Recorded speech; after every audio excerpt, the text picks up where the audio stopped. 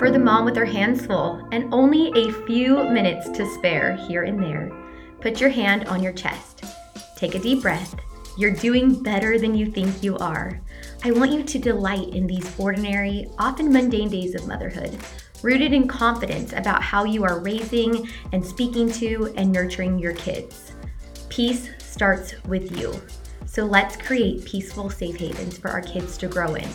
It's never too late, and the fact that you are here speaks volumes of the amazing mom that you are and desire to be. Hello, and welcome to another episode of the Peace Starts With You podcast. Today I'm going to shake things up a little bit and I'm going to do a power round, and I'm literally going to start right now because I'm giving myself 10 minutes to cover as many topics as I can. So first one, distracting. I think it's so easy to want to distract our kids from so many different things when they're upset or angry or frustrated or sad or uncomfortable. And when our children are having these big feelings and we end up using toys or treats or activities to distract them from what is upsetting, we are showing them how to escape uncomfortable feelings rather than showing them how to cope and deal with and move through them. And so I know it can be very uncomfortable. I remember when I was weaning Kai from nursing, and I remember just looking at him and holding him and saying, hey, I know this is hard, but we're going to do this together. And so just being okay with their tears or, them crying and just saying, hey, I know you're upset. Hey, I see you. I'm going to sit here with you and hold you. Whatever you need, I'm here with you. 2, saying I'm sorry. I know I've totally done this before I knew better, but it's just like in our society, when our kids do something wrong, we say, you should not have done that. You need to go say sorry. But here's the problem with forced apologies. You're not actually teaching your kid to feel sorry. It's all external motivation. They are saying I'm sorry to make you happy, or maybe just so they can start playing again. Like, it's not internal. And so our goal in this situation is we want to teach our kids how not to do whatever it is they're doing that they need to say sorry for. We want to teach them real empathy, like understanding what someone else is feeling because of our actions. We want to teach them how to say I'm sorry and to make amends, but from a place of like genuine authenticity. And so this is going to look like us modeling it for them, like, oh my goodness, she looks so upset. Let's go see what we can do to make her feel better. We are showing them, and then our voice is someday going to become their inner voice. And we're teaching real empathy and real compassion. And then maybe after the fact, when everything's kind of calmed down, you say, hey, maybe the situation was they were fighting over a toy. Hey, I know that's so frustrating when you are wanting a toy and your friend wants a toy, but we can't hit in that moment. What is another way we can handle that situation? And so you work through different tools on like how to help them respond in a different way.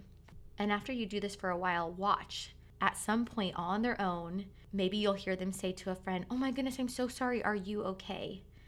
And you'll realize that by involving your kids and not just like telling them that they have to go do this, but you're teaching them and guiding them and showing them that they are actually learning what it really feels like. Okay, let's move on to another topic.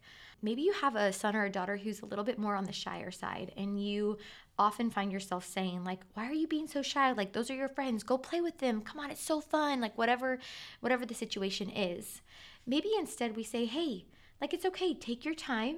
And when you're ready, you can decide what you want to do, because there is nothing wrong with being shy. Your goal is not to change your kid's nature. Your goal is to help your kid make the most of who they naturally are. And it's only when you allow these feelings and accept them that they can be managed and they can naturally just pass. And instead of like when you try to ignore or suppress or dismiss those feelings, they don't actually go away. The opposite happens. They linger unmanaged and unresolved. And so acknowledging how our kids feel right now and just recognizing this is temporary and they come and go. Take your time. When you are ready, you can decide what to do next. And you can even say, like, if you want to sit with me you can. Or if you want to go join your friends, you can. And so hopefully that's helpful in some way if you have a son or a daughter who's a little bit more shy. Oftentimes in parenting, I think it's just this slight shift in perspective. We are here to guide, we're not here to control. And it's the simple difference between why do you always do that versus, hey, I'm noticing that this is happening a lot. It's not working. We need to come up with a better way together. Like, let's do it. Do you feel the difference? Our goal should be open communication. We don't want our kids just blindly being obedient. And traditional punishment has one goal, and that's obedience. Traditional punishments typically focus on our kids' outward behavior while completely dismissing the underlying emotion, which is what's causing the behavior. So it's the difference between go to your room and think about what you just did versus, hey, what just happened? Like, that's not okay. I think you know that. Like, let's take a deep breath and let's talk about this together. Respecting our kids doesn't mean giving them everything that they want. And this kind of leads into my next topic I want to cover. Respecting our kids is about hearing them, validating their wants and needs, but it doesn't mean granting all their wishes. Your no can be respectful because you have your child's best interest in mind. So, like today, the kids were playing and there was crafts all over our kitchen table and our countertop, and Jet really wanted a cupcake. And I said, hey, we're totally going to eat that cupcake, but first we have to clean up our mess. And so he just had like a little fit. He really wanted the cupcake. And holding my boundary, I didn't say, okay, eat the cupcake and then we'll clean up, because most likely I probably would have totally forgot. We wouldn't have cleaned up. I said, nope, first we're going to clean up our mess and then we're going to eat our cupcake. And sticking to those boundaries, letting him feel upset and angry and mad, but, holding him to, hey, we're going to pick up our mess. We're not going to just make Dax do it or mom do it. We're going to work as a team and clean up, and then we can have a cupcake. And something that works really well, especially with my littlest, I do this often, is like, hey, do you want to turn on a cleanup song, or should we turn on a timer to see how long it takes us to clean up? And so oftentimes it's not so much of a power struggle. It's like letting them make a decision on how we want to accomplish what we need to accomplish. So this, I feel like, is one of the biggest misconceptions about gentle parenting. People think that hearing your child and validating their feelings means that your child can do whatever they want. They can act however they want. They can talk to you however they want. But that's not the case. You can say no respectfully. You can hold your boundaries, but you can do it in a calm, respectful, firm way. Okay, I think I could fit in a couple more topics. I want to touch on this. My middle son, he keeps saying the phrase, "You're mean." He'll say it to John, he'll say it to myself, and then my littlest started adopting it. I feel like all three of my boys have started saying it. And so I think oftentimes when our kids say this, we can feel like angry or like, what the heck? We try to maybe avoid the situation and avoid that power struggle, or maybe prove like, I'm not mean. And I think if we can look past that word, like, you're mean, and realize that that phrase can represent a huge range of emotions, and knowing that they are using that phrase to communicate that they feel angry or frustrated or disappointed in whatever decision that we made, but they may need our guidance in expressing those feelings in a healthy way.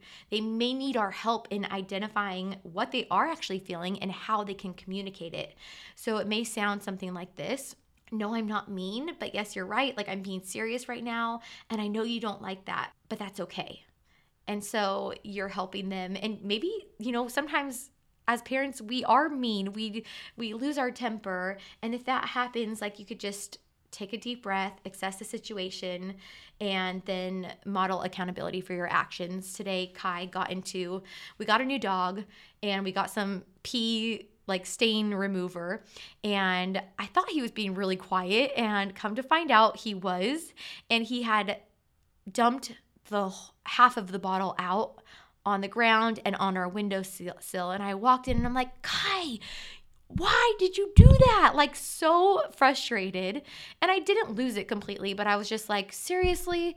And so I went upstairs, I got some towels. I'm like, here, like, you're helping me clean this up. And then after a little bit, I said, Kai, I'm sorry. And he looked at me like with this pouty lip, and I just said, will you forgive me? And he looked at me, and it took him a second. And I just said, can you tell me what you were doing? And he said, I was just trying to clean the wall. And so in his little 3-year-old mind, he thought he was helping and cleaning. And I think if we could just take a second to communicate with our kids and kind of understand where they're coming from or why they did something, it's so easy to react. And if that is the case, like take a deep breath, assess the situation, and then hold yourself accountable by saying, I'm sorry, will you forgive me? Model how you want them to act when they, react in a way that is, I don't even know what word to use here, like not appropriate, although we all do it. So it's just part of our human nature. Okay, shoot. I thought I'd have time for one more, but hopefully this episode is full of so many just golden nuggets for you to take with you this next week and apply or think about, or maybe the situation hasn't even happened yet, but it will happen and you're going to be like, oh my gosh, I'm so glad I have the tools to know what to do. And I want to end with this. It's a quote and it says, children don't have a choice but to look at their parents with open and tender eyes. When a parent mirrors delight, children believe they are delightful. As parents mirror love, children believe they are lovable. As parents offer attunement, children bask in the attention, knowing that they are seen. As parents offer containment, children feel safe under their protection, knowing they can feel and develop emotional regulation without punishment. I hope you guys have a great week. Peace starts with you. So thankful you're here. I'll see you next week.